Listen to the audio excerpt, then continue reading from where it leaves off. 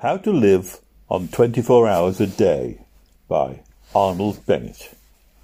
Second edition, 1908. Chapter 1. The Daily Miracle. Yes, he's one of those men you don't know how to manage. Good situation, regular income, quite enough for luxuries as well as needs. Not really extravagant. And yet the fellow's always in difficulties. Somehow he gets nothing out of his money. Excellent flat, but half empty. Always looks as if he's had the brokers in. New suit, with old hat. Magnificent necktie, baggy trousers though. Asks you to dinner, cut glass, but bad mutton or Turkish coffee in a cracked cup. He can't understand it.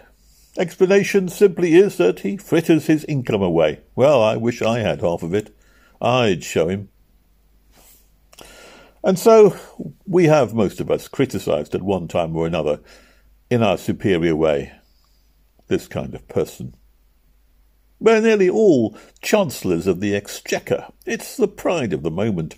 Newspapers are full of articles explaining how to live on such and such a sum. And these articles provoke a correspondence whose violence proves the interest which they excite.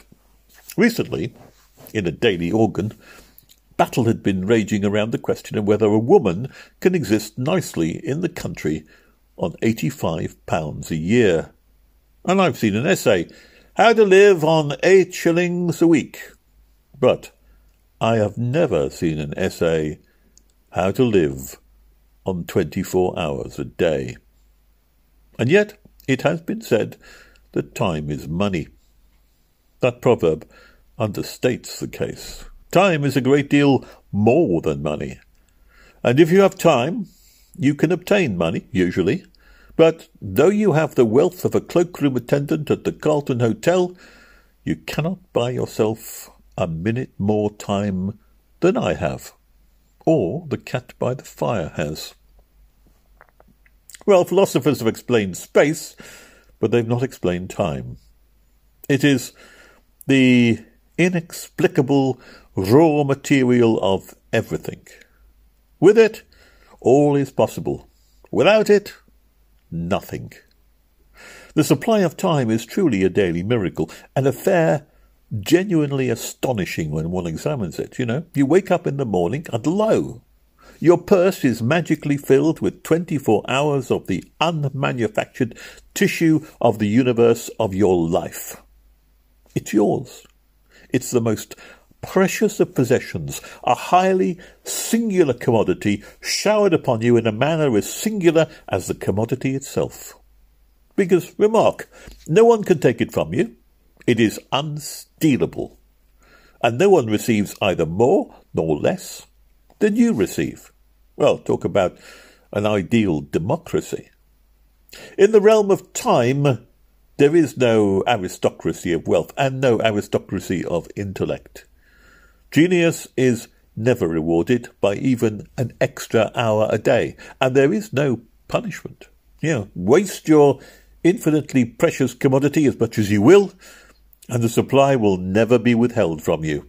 No mysterious power will say, well, this man's a fool, if not a knave. He doesn't deserve time. He shall be cut off at the meter.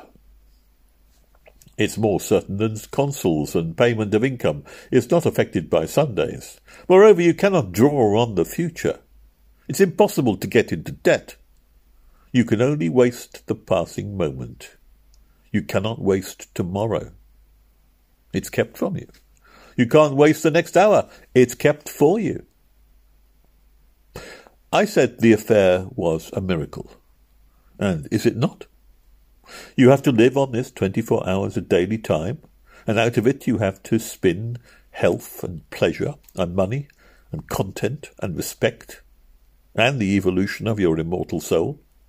Its right use, its most effective use, well, that's the matter of the highest urgency and of the most thrilling actuality. All depends on that. Your happiness, the elusive prize that you're all clutching for, my friends, it all depends on that.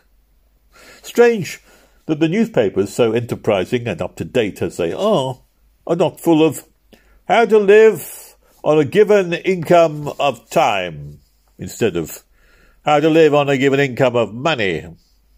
Money is far commoner than time.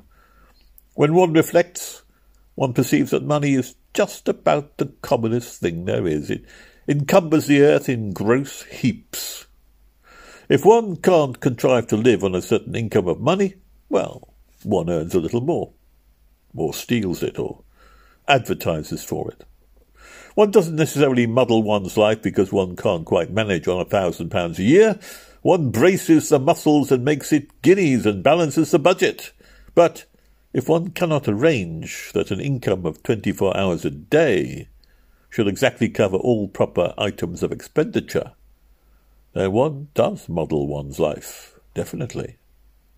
The supply of time, though gloriously regular, is cruelly restricted. Well, which of us lives on 24 hours a day? When I say lives, I do not mean exists nor muddles through. Which of us is free from that uneasy feeling that the great spending departments of our daily life are not managed as they ought to be? Which of us is quite sure that his fine suit is not surmounted by a shameful hat, or that in attending to the crockery he's forgotten the quality of the food? Which of us is not saying to himself, which of us has not been saying to himself all his life, I shall alter that when I have a little more time? Yes, well, we never shall have any more time. We have, and we always have had, all the time there is. It is the realization of this profound and neglected truth, which, by the way, I have not discovered, has led me to the minute practical examination of daily time expenditure.